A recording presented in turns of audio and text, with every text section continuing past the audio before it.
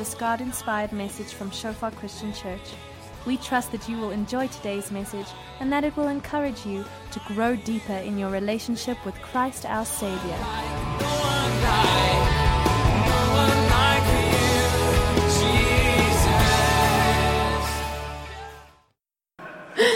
It's such a privilege for me, and it's so memorable for me to be sharing a message today.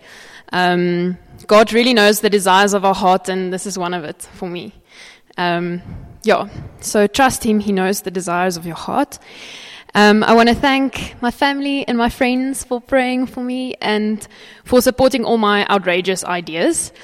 And Jan George, I just want to honor you for the way you serve this church and lead these students. I've been with Jan George on missions, like he said, and I've learned so much about evangelism and how to reach people's hearts. So I really look up to you for that.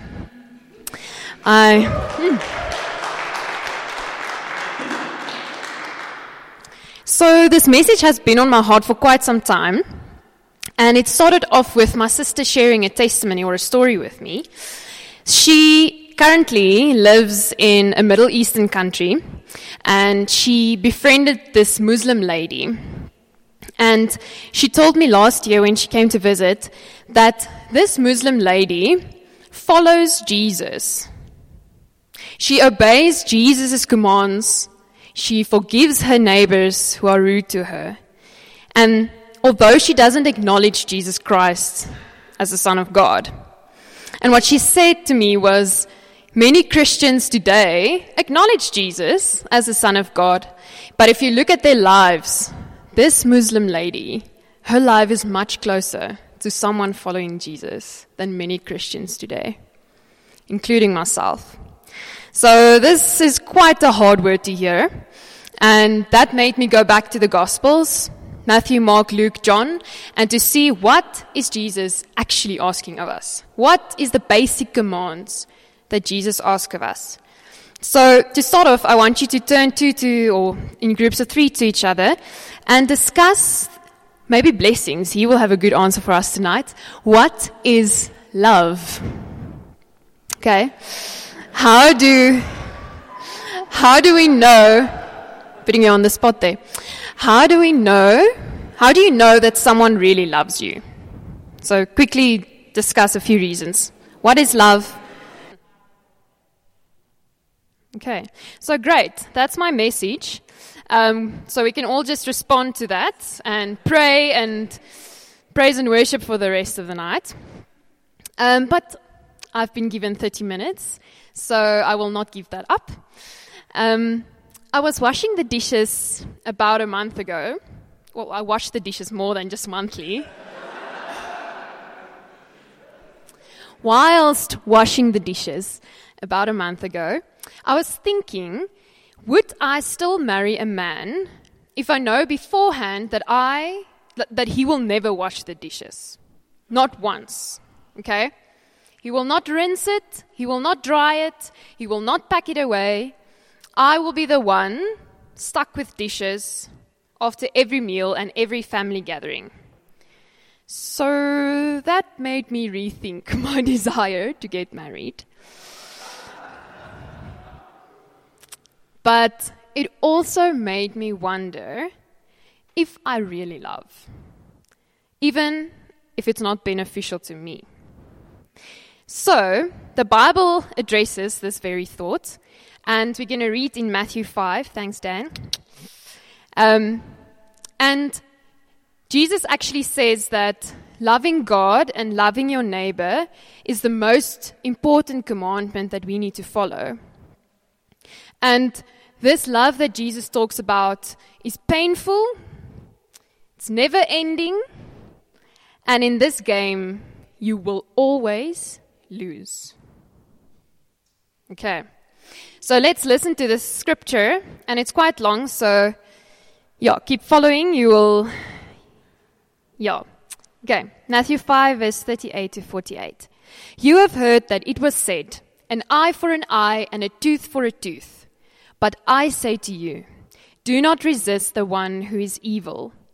But if anyone slaps you on the right cheek, turn to him the other also. And if anyone would sue you and take your tunic, let him have your cloak as well.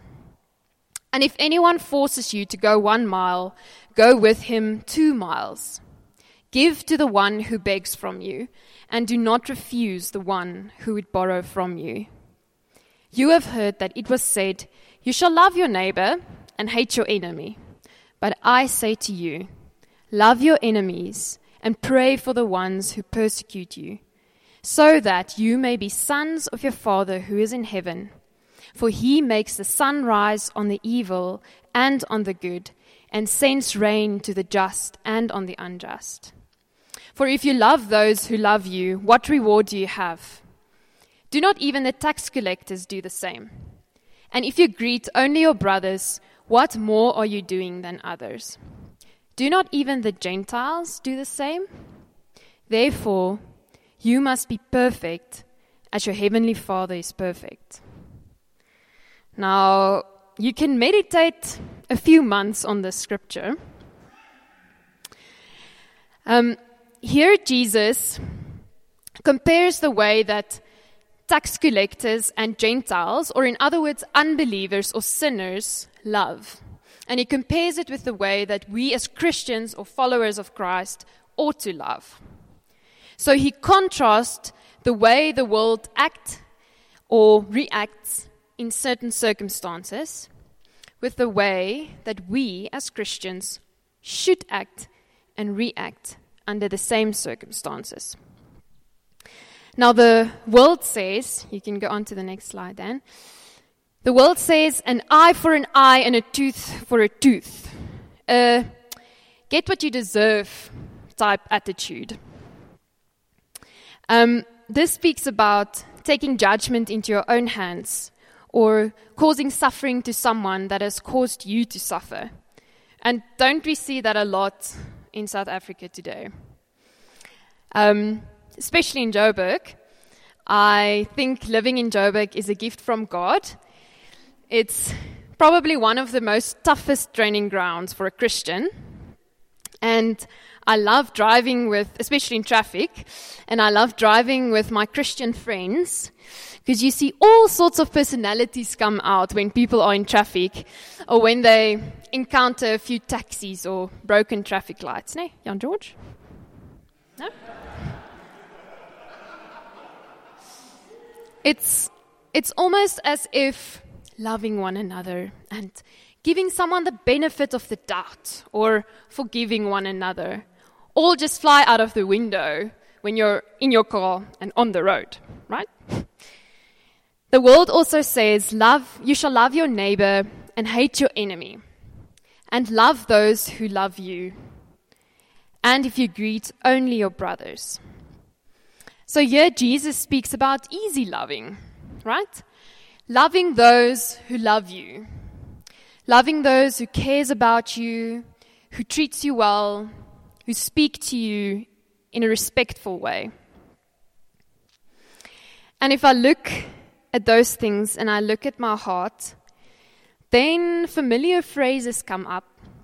And perhaps you can help me fill in the blanks or even relate to it. It's phrases like, only if. He doesn't. Why should I? Not now. I have already forgiven. I have already given you a chance. I have already, not again. All of these are valid, but all of them conditional. And the love that Jesus requires is a love without reward, without border, without rule. Jesus requires a love without terms and conditions. Now, as usual, and as we see throughout Scripture, Jesus comes, and he comes against all man-made arguments, all man-made ideas or reasons. He comes with, but I say. Yes, You have heard that it was said, yes, you have seen others react in this way. Yes, we all have rights and we are entitled to our portion. Yes, all of that. But I say,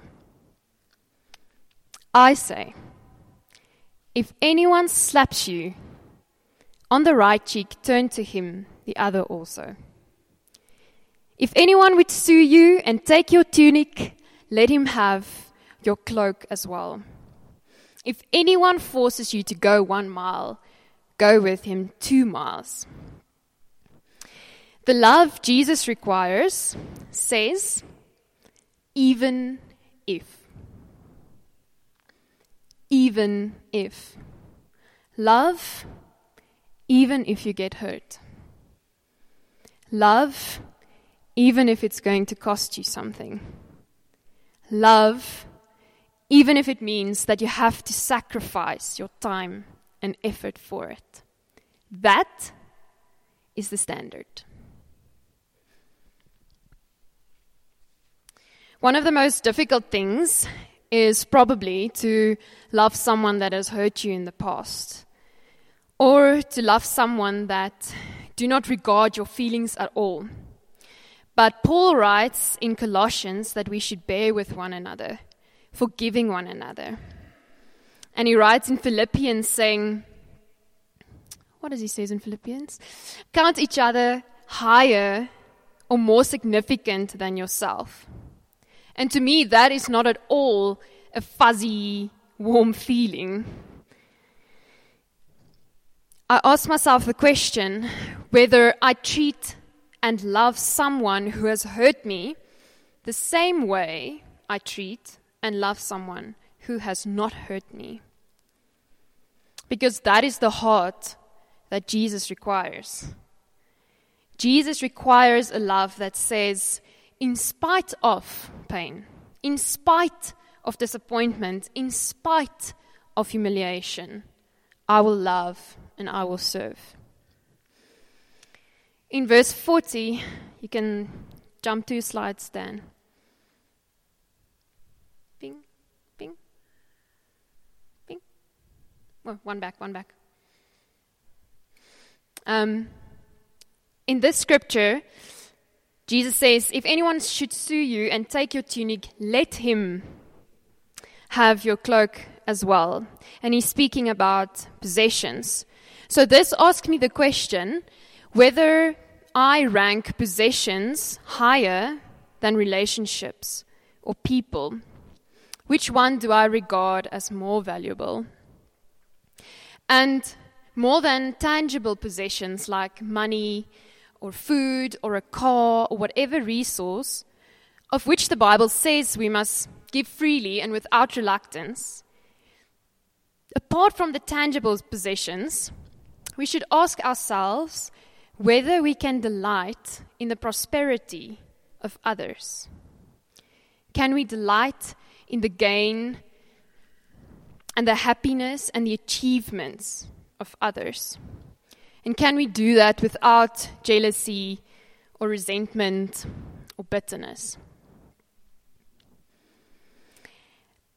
It gets more difficult when that person has something that you do not have, especially if you do not have it because of unfair circumstances, the color of your skin, poverty, or a lack of opportunities. Jesus touches also on sacrificial love, and this is the area where I normally fall short. I'm quite willing and eager to offer my help, but the moment my help is required longer than or more than I signed up for, then suddenly my heart resists, and my attitude towards the person or the task suddenly changes. But there's a beautiful example of this in the Old Testament, and it's in Genesis 29, verse 20. Don't know if I got it up there. And it speaks about Jacob that served 7 years to get Rachel. It's in Genesis 29 or 20. Jacob served 7 years for Rachel's father to get to marry her. So she was the reward for his hard work, only to get, at the 7th year, being tricked into marrying her older sister Leah, who apparently had beautiful eyes, but tricked into marrying her sister Leah, and then had to work another 7 years for Rachel. And it says there that Jacob served for 7 years, but it only seemed like a few days to him because of his love for her. Now, who would not want to be loved like that? So it's clear from Matthew 5 that the love that Jesus requires and commands is without reward, is without condition, and it's without end.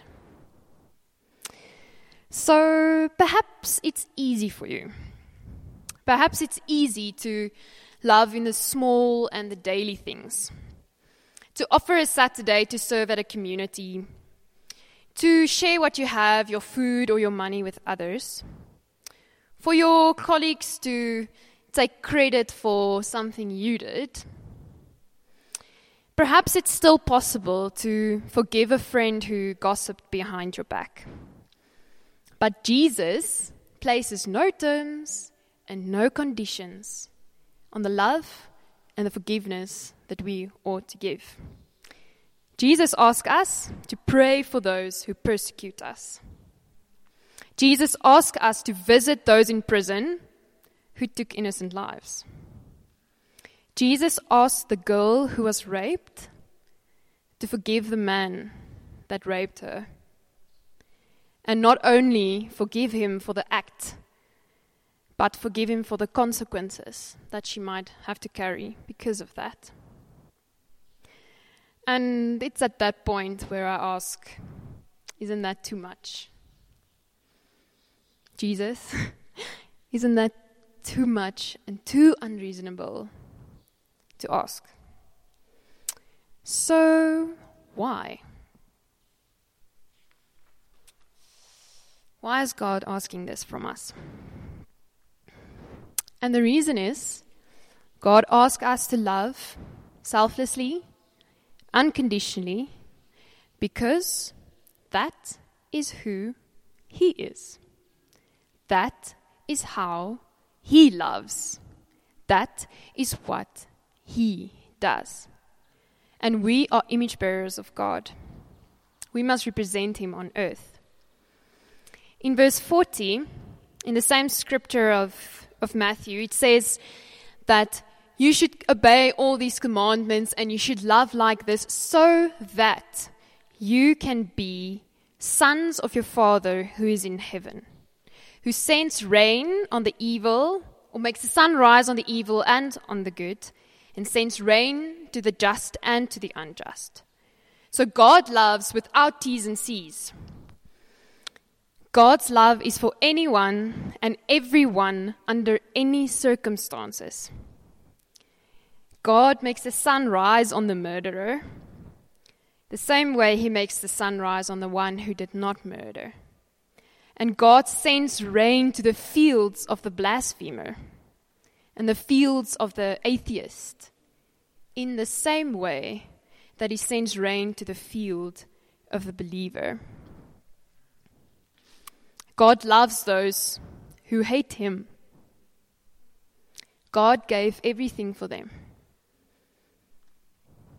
God did that knowing that His sacrifice of human pain and loss and much time and effort might not be returned to Him. So God is simply asking us to show the world who He is. And when we glorify God in that way, we do not only represent Him, show the world who He is, we also draw attention to Him. It says in John 13, verse 34, "A new commandment I give you, that you love one another, just as I have loved you. You are also to love one another. By this, all people will know that you are my disciples, if you have love for one another." And this really challenged me. I'm normally the first one and super eager to go on missions and do outreaches and stand here today. But when it comes to the daily living and the daily loving, I'm not so willing always. And Jesus says clearly that is the way people will know, by loving one another, that you are my disciples. And in the same way, the story of Jacob and Rachel creates a desire in my heart to be loved like Rachel, that someone will be willing to give so many years of their lives for me. The same way, I believe that the world will look at our lives and our story, and the same desire would be created in their hearts to be loved like that. So when we love others and when we obey God's commandments, we represent Him on earth, we show the world who He is, and we also take part and have a responsibility for people to get to know God, for people to be saved. But the wonderful thing is, God knows that when we love and when we forgive and obey, our hearts become free. Free from anger and resentment, jealousy, bitterness, free from all the things that will inevitably destroy us. Not only spiritually and emotionally, but even physically. Now, my new brother-in-law shared a story of a Syrian refugee. So this man was tortured for a few months before he left Syria. And my brother-in-law and another friend of his became friends with this man. And I actually asked him to tell the story because he's such a good storyteller. If we can just play that, Daniel. Our friend had been tortured for about 6 months, electrical, pulled out teeth, stuff like that.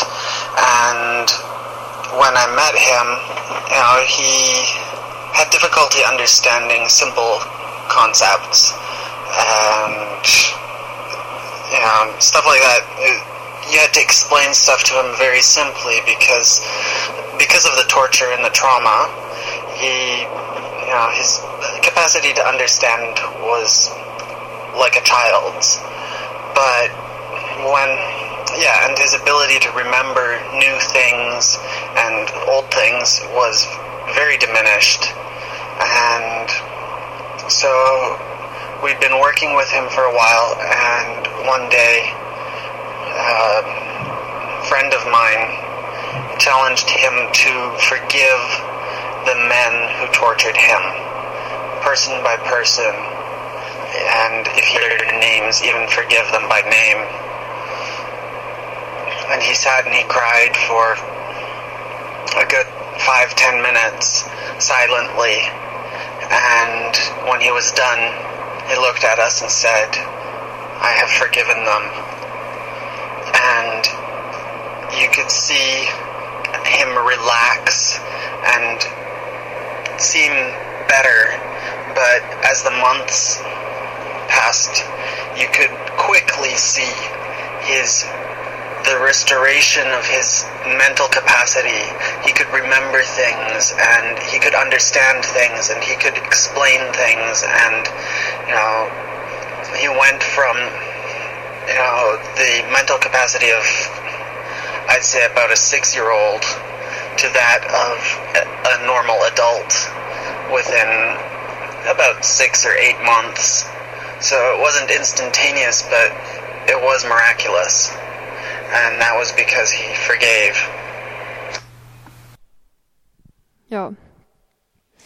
I want to be able to forgive like that man. I want to be able to live and love like that guy. I want a home where we love each other like that. I want to be part of a church where we love like that. I want to live in a country where we love one another like that. I asked my father if he had the opportunity today to share a message with a group of students or leaders, what he will say. And a man of not many words. So he simply said, compassion. That will make or break our country. And therefore we have this tension. We have this tension of seeing the need for this love that God expects of us, seeing the need in our country and seeing the need in our homes, seeing the standard that Jesus set for us versus our humanity and our inability to love like that. So it brings me to my last question. How? How am I able to love like that? How am I able to live up to the standard that God set and be a rightful ambassador for Him? And the answer is, I'm not able. We're not able. But God is. 1 John 4 verse 19 says, we love because He first loved us. And that is grace. God not only set the standard for love, but through Jesus Christ, He reached the standard and is freely offering you and I the reward for it. Jesus wrote the test and He scored the highest A and is giving the exemption to you and me. And grace do not only covers our inability to love like that or our failure to obey God's commandments, but grace also enables us to do God's will. In Philippians 2 verse 13 it says, for it is God who works in you, both to will and to work for His good pleasure. It's a work of God. It's God that makes us willing, and it's God that makes us able to be loved like that. We, as children of God, also carries the DNA of our Heavenly Father. When we surrender our lives to Him and when we receive Jesus as our Savior, God comes and He changes our nature to His nature. And that means genetically, we are able to love like God expects of us. We are able genetically to do the impossible. Like Paul says, I can do all things through Christ who strengthens me. We cannot love with no T's and C's unless we know and have a revelation of the love that God has for us. So today, I want to remind you of that love. And if you want, you can even close your eyes.